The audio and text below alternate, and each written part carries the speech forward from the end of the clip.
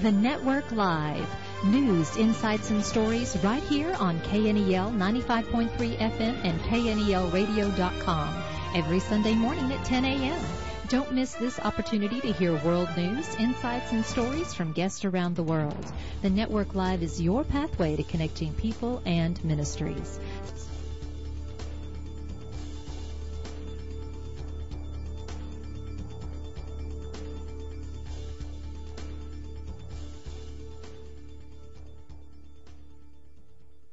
They are the longest married couple in presidential history. Their remarkable love story spanning more than 7 decades. It's a journey that started in 1941 when Barbara Pierce met her husband-to-be George Bush at a school dance. I could hardly breathe. I thought he was so beautiful. On their first date, George strategically borrowed a car. He told me later I got the Oldsmobile because it had a radio, and I was afraid we'd have nothing to say to each other. Turns out they had a lot to say. December 12th, 1943. My darling Bar, this should be a very easy letter to write. Their courtship played out in the shadow of the young Navy pilot's call of duty.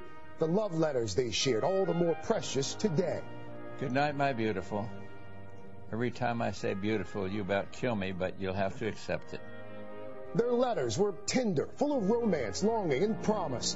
The two were married in 1945 while the groom was on leave from the war.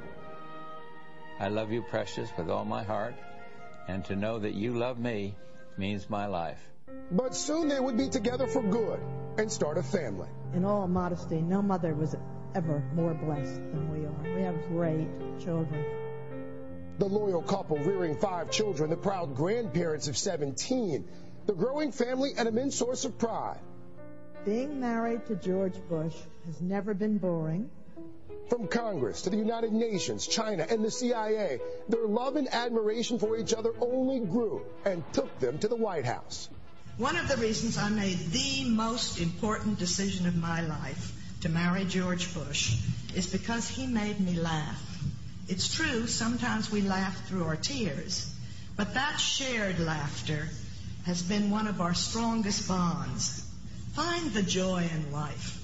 Because as Ferris Bueller said on his day off, life moves pretty fast, and you don't stop and look around once in a while, you're going to miss it. Barbara was always George's biggest fan, advocating here for his re-election. You make me feel wonderful. But then I always feel wonderful when I get to talk about the strongest, the most decent, the most caring, the wisest, yes, and the healthiest man I know. And though he lost a second term, Barbara joked that he had other skills, too. He's the best little dishwasher in the state of Texas. Their dynamic was playful, the former president joking he was his wife's second kiss. When we tell our children what I tell them, I never knew I was the first girl you ever kissed. But when I told them that you were the first person I ever kissed. No, I was the second, darling. Haven Abbott. Oh, he was not.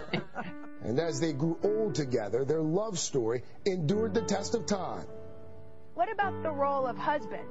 What's it been like being married to Ganny? It's been a challenge and a reward. She's the number one person in my life. In the family, she calls all the shots. She's a wonder. And she brought you kids? Any kids, and then together we rejoice in grandkids. So that part's wonderful. Each faced health challenges with grace and fortitude. President Bush in recent years was confined to a wheelchair, but little slowed them down. They often supported their hometown teams, even answering the Houston Texans' Kiss Cam call. And perhaps surprising us most of all, 2 years ago, both were admitted to the hospital. President Bush gravely ill. Mrs. Bush, very sick herself, refused to leave her husband's side. Then, just weeks later, Super Bowl guests few could have predicted. And help us welcome 2 very special guests. The stadium on its feet to honor the devoted couple. And just weeks ago, the former First Lady telling her alma mater, Smith College, I am still old and still in love with the man I married 72 years ago. Their love story ending as it began, with so much to say. Little did I know I was only trying to keep up with Barbara Pierce from Onondaga Street in Rye, New York. I love you. I love you too. Good morning and welcome to the Network Live. I'm your host, Debbie Rule. Today on the Network Live, we look back at the life of former First Lady Barbara Bush with a PBS interview with son and former President George W. Bush describing his family saying goodbye. Then Judy Woodruff gets remembrance from Susan Page of USA Today. C. Boyden Gray, White House counsel to President George H.W. Bush, and Bonnie Sneinroeder, former pastor of the First Congregational Church of Kennebunkport. Enjoy this tribute to former First Lady Barbara Bush. Stay tuned to more of the Network Live.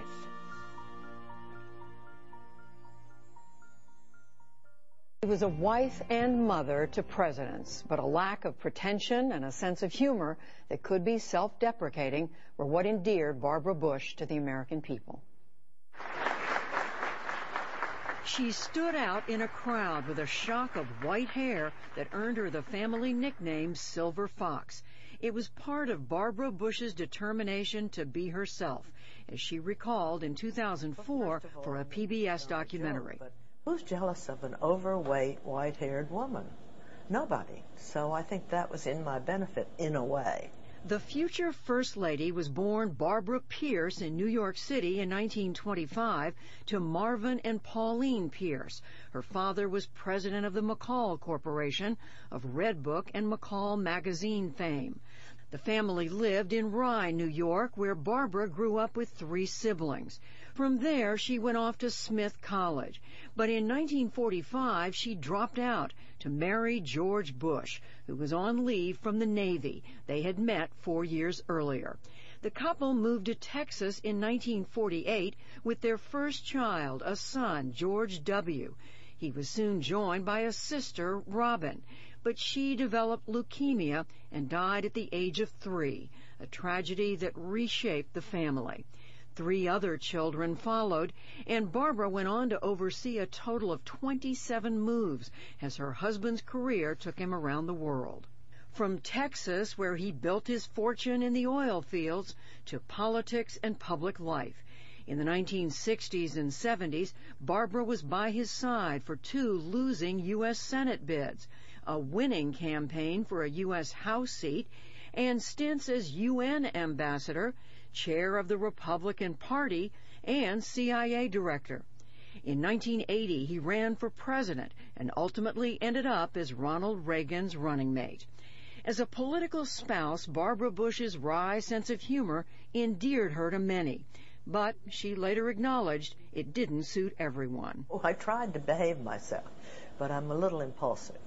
So occasionally I said things I was sort of sorry I said, but I think I believed them. That tendency caused her trouble in 1984, when she referred to Geraldine Ferraro, the Democratic vice presidential nominee, as something that, quote, rhymes with rich. Mrs. Bush quickly apologized. She remained plain-spoken after her husband won the White House for himself in 1988. Right from the start, the new First Lady set a new tone, downplaying fashion, for instance, in sharp contrast with her predecessor, Nancy Reagan. Please notice the hair, the makeup, designer clothes.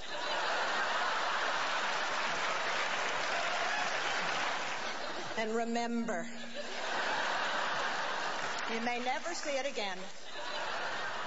In 1989, she even wore camouflage gear on a trip to Saudi Arabia during the first Gulf War to visit with U.S. troops at Thanksgiving. Mrs. Bush also made dogs a fixture in the first family's life. Millie, their Springer Spaniel, had the run of the White House. This is Pickles. Millie produced a famous litter of puppies, displayed before the Washington Press Corps when they were just a few days old. You really want to keep one? Well, I haven't won that battle yet. In time, Mrs. Bush was inspired to write a best-selling children's work titled Millie's Book. She reminisced about it in 2012 at the George W. Bush Presidential Library. And she made over $1 million for charity. So, As George says, I worked all my life, got the highest job maybe in the world, and my dog made more money. Writing her own book was just part of a larger campaign for literacy in America. Barbara Bush took an active role in several literacy organizations, including the one she founded. Remember, we have a new baby in the house. I have now spent more than 25 years promoting family literacy, as I truly believe that being able to read, write, and comprehend is one of the keys to a very successful, happy life, and that a literate society is important to keeping our country safe and strong. But when it came to her husband's presidency, the First Lady turned political fighter. She staunchly defended his failed re-election bid in 1992 in a NewsHour interview at the Republican National Convention. What's the matter with Americans? You are in the best shape of any country in the world. Don't Americans know that when you achieve peace, it costs money? Peace is costly. We ought to be willing to pay for the fact that we go to bed every single night of our life freer and safer because of George Bush. Things are turning, Judy, and they're coming to a strong economy. But we're going to have to all work for it. But it's because we have peace, and we ought to be darn grateful to George Bush. 8 years later, she was back campaigning again, this time for her son, George W. Bush, in his 2000 presidential run. Here she was in New Hampshire. Thank you for all you're doing for our boy. And in 2016, she campaigned yet again in New Hampshire with another son, Jeb, as he made his ultimately failed bid for the Republican nomination. It's great to be back in New Hampshire. People have good values. Mrs. Bush made one of her last public appearances in March with her husband and presidential scholars in College Station, Texas. Campaigner, literacy advocate, First Lady, mother and wife, and as her family described Barbara Bush, their linchpin.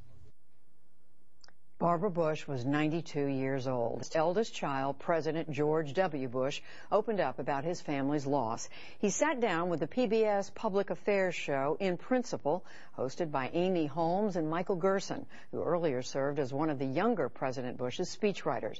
Mr. Bush began by discussing his father and how he was mourning. I'm very appreciative of the outpouring of sympathies, particularly for my dad. You know, at age 93, he's going to miss Mother. And after all, they were married for 73 years. I'm comfortable with her passing because she was comfortable with her passing. And she told me point blank, I do not fear death. I know there's a loving God. And I told our daughters and some of my brothers and sisters, wow, what a beautiful, beautiful lesson. I don't want to sound cavalier, but I truly am at peace. And I feel very blessed. And plus my mother, I can just hear her saying, get on with your life and do something good. What advice did your mom give you about being President of the United States? Keep your eye on the ball. Keep your nose to the grindstone. And I told her that's a hell of a position to be in. A little awkward. Yeah. People ought to psychobabble about my relationship with my parents during the presidency, and it's natural because people haven't had a chance to ask many presidents what's it like to be president with your father being a former president and mother a former first lady. And the most important thing they told me was, son, I love you and we're proud of you, which is the most important thing any parent can tell a child. So, Mr. President, did you have a chance to say goodbye to your mom? I did, yeah. Laura and I went over there and saw her at the hospital. She was doing pretty well, slightly feisty still, which is a good sign. And she and I used to kind of needle each other in a friendly way. And then the doctor walked in to this hospital room, and Mother said, do you want to know why George W. is the way he is, Doctor? And Doctor kind of didn't have any choice. And Mother said, because I drank and smoked when I was pregnant with him. And so I knew she was feeling pretty good. And then a week later, she went downhill. She chose didn't want to have any life-sustaining care. In other words, she's ready to move. And they made her comfortable, and I called her yesterday when I had the sense that she was ready to go. She couldn't talk back, but I told her how much I loved her. And my brothers and sisters did the same thing. And then she was by Dad's side. Interestingly enough, he sat there for 4 or 5 hours, I'm told. And a preacher came in and read the Bible, and my brother Neil read Mom's memoirs. Oh, wow. So it's a sweet scene when you think about it. And Very sweet. yeah, she had a very fortunate life and a very fortunate end in many ways. And in a statement, the elder President Bush said, quote, "I always knew Barbara was the most beloved woman in the world. And in fact, I used to tease her that I had a complex about that fact. We have faith that she is in heaven, and we know life will go on as she would have it. So cross the Bushes off your worry list." And now for a deeper look at the former First Lady's life, I'm joined by C. Boyden Gray, who was White House counsel to President George H.W. Bush and remains a close personal friend to the Bush family.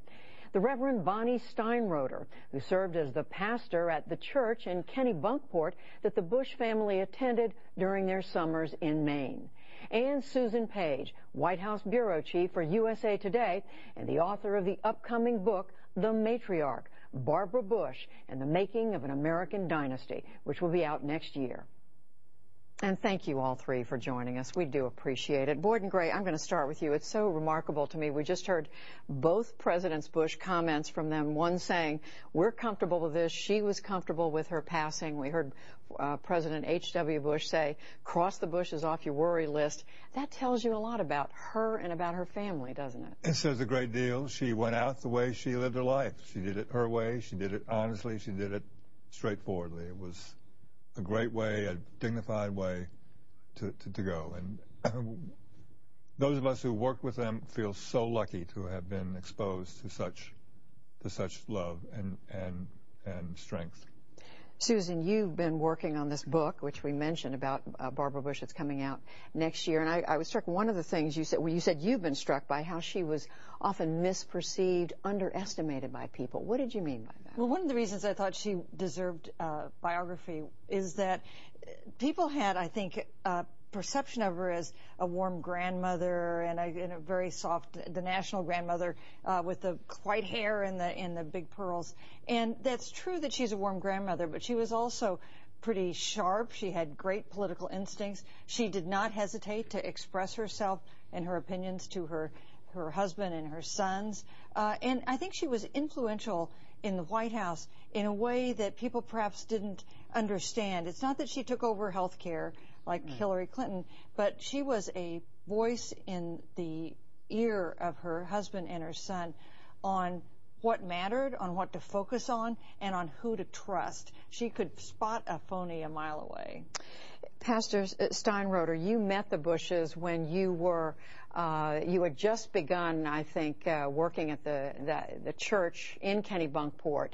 And you said it was right after 9/11. And you said Mrs. Bush came over to you, made a point of coming over to you. Talk about that, about her. Well, so it was the Sunday after 9/11. I had been scheduled to give my call sermon at the church where I would preach. Everybody would vote on me. 9/11 happened on that Tuesday, so I ripped up my sermon. I showed up my first time in this church. I was so nervous. I look out in the pews, and there is the president's parents. You know, President George Bush, Barbara Bush. So I don't remember what I said. I just preached the best I could. And afterwards, she came up to me and she hugged me. And she said, your words so comforted me. I'm so glad you're our new pastor. And what I realized in that moment, it wasn't me who had comforted her. She was comforting me. And I feel like that set the tone for our whole relationship. And you told us that you went on to have a great friendship with them. Boyden Gray, I want to come back to you. I mean, there's so many parts of her life that are really interesting. I want to go back to what Susan was saying about Barbara Bush's influence in the White House on her husband. How did you see that? Well, she was on top of everything. She didn't get involved, as Susan said, in individual policies, except very, very rarely. But she knew everything. She was politically very, very astute. And if she thought staff was not serving her husband well, or that somebody was cutting corners, she would let it be known quietly but strongly. And no one ever messed around when she was watching. So she was an enormous watchdog for him, and she was an enormous tower of strength. She never flinched, she never blinked, and she always supported him to the fullest. It was a remarkable partnership that they had. Susan, what's an example of that? And I also want to ask you about, you talked to us about the difficult, the painful times that she went through, and often we didn't have any idea that was going on. You know, it's true. She is came from a very exalted lineage. She had a direct ancestor come over on the Mayflower. She's a distant cousin to the 14th president, Franklin Pierce. And, of course, she had lived a life of privilege and position. But she had the grief and pain that people have in their lives. She lost a daughter to leukemia. She had a battle with depression in 1975. She told me she contemplated suicide at that time. She was diagnosed with Graves' disease soon after becoming First Lady. That was something that caused her great difficulty up to forever, till the end of her life. But in ways that she never complained. At least she never complained in public. She was stoic, and she told me that the struggle with depression, for instance, gave her... Which a lot of people weren't aware of. She disclosed it in her memoirs. Right. People didn't know about it at the time. Her struggle with depression gave her an empathy for people who were having trouble, and that she had previously thought, just work your way out of it, just power through. And she came to learn that you really need sometimes to seek help, and she said she wished at that point she had done that. And Pastor Steinroeder, you saw that in her, didn't you? I totally saw that in her. When Susan was saying in the beginning that people kind of misunderstood her, she was strong and smart and kind and funny and all of those things, and I received her love. I also was scolded by her more than one time, and she just had the biggest heart and was a very compassionate and generous person. And I would just want to add, a lot of people will help you if you go and ask. Barbara Bush never waited to be asked. She looked around to see where the need was, and then she stepped into that need to help other people, which is one thing that for me made her so unique and special. Pastor Steinroeder, I want to stay with you for just a moment, because one of the things you talked to us about was how you, at some point, they invited you to many events at their home in Kennebunkport, and often you were the only Democrat there, or there would be Democrats with Republicans. How did you observe the partisanship around them? They were the most I know it sounds funny to say, they were the most nonpartisan people I've ever met. I mean, they knew that I was a Democrat. They never brought it up. They were friends with everybody. Their events were people like Olympia Snowe, former senator of Maine, what I took to be some fundraisers, and my husband and I, but everyone got along. And again, they were just so generous in spirit. And as their pastor, I can say, they took very seriously their Christian calling to help their neighbor, to love their neighbor as themselves. And their neighbor didn't have red or blue or man or woman or whatever station you were in life. They picked their friends. They helped people because they were loving and they cared. Gordon Gray, I want you to pick up on that, because, those values carried over to the Bush presidency, to not only their 4 years in the White House when he was president, but the time as vice president, their time throughout their lives in public service. Well, they were incredibly generous with their time and their attention, and they helped everybody in their family, everybody who worked with them, for them, in every way they could. It was the role model that they set was extraordinary, and I just hope that we can maintain this, using her life as an example and 41's example. Extraordinary couple, but at the same time very warm and very loving. And they, as a personal matter, they helped me raise my daughter, and I'm very grateful for that. One sort of anecdote, when my daughter was graduating from high school, she wrote President Bush and said, "Would you come and speak at my graduation?" And he immediately replied, "Yes." And then Barbara stepped in and said, "No, George, you can't do that. You've refused to do any of your grandchildren's graduation because you'll do that for the rest of your life and do nothing else. So you can't do it for Eliza." But the thought remained, and that was what was important. Susan, on this whole business of how open they were to both political parties, and yet there was tension with this president, wasn't there?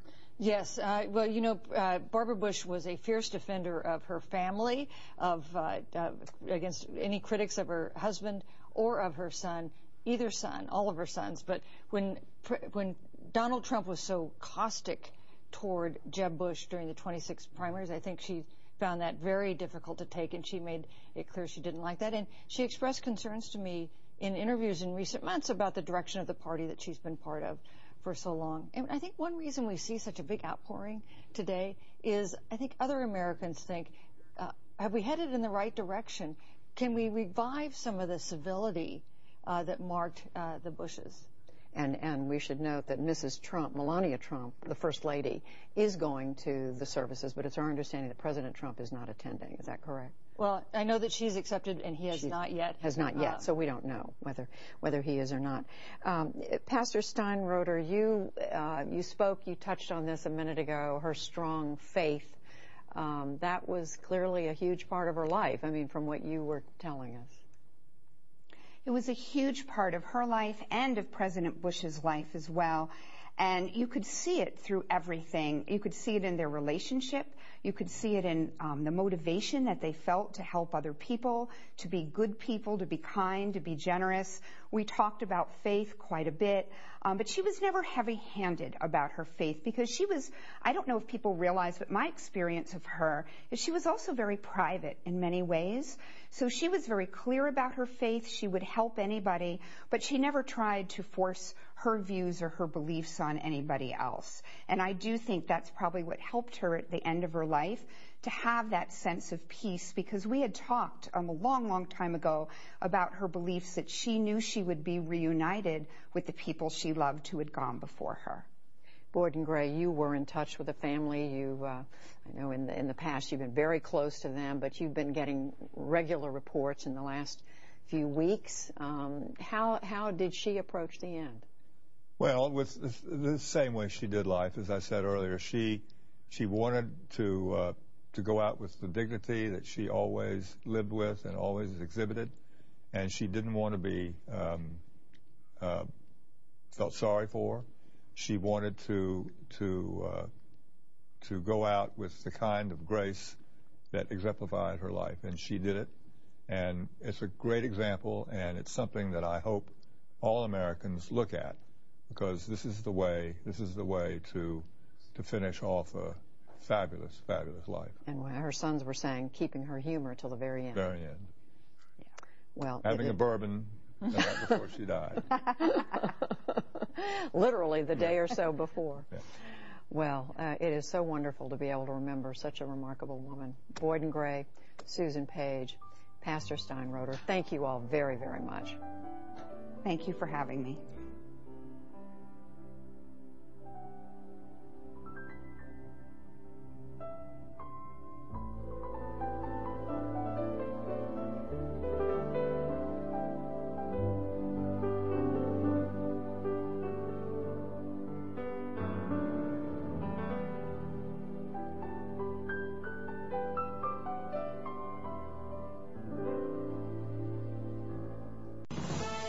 Thank you so much for being with us today. If you would like to hear a rebroadcast of the Network Live, visit knelradio.com or find our podcast on iTunes and podbean.com. To follow more news, insights, and stories, follow the Network Live on Facebook. If you would like more information about being a guest on the Network Live, contact us at thenetworklive.org. The Network Live will be back next week at 10 a.m. right here on KNEL Radio 95.3 FM and KNELradio.com. I'm Debbie Rule. Thank you for listening today.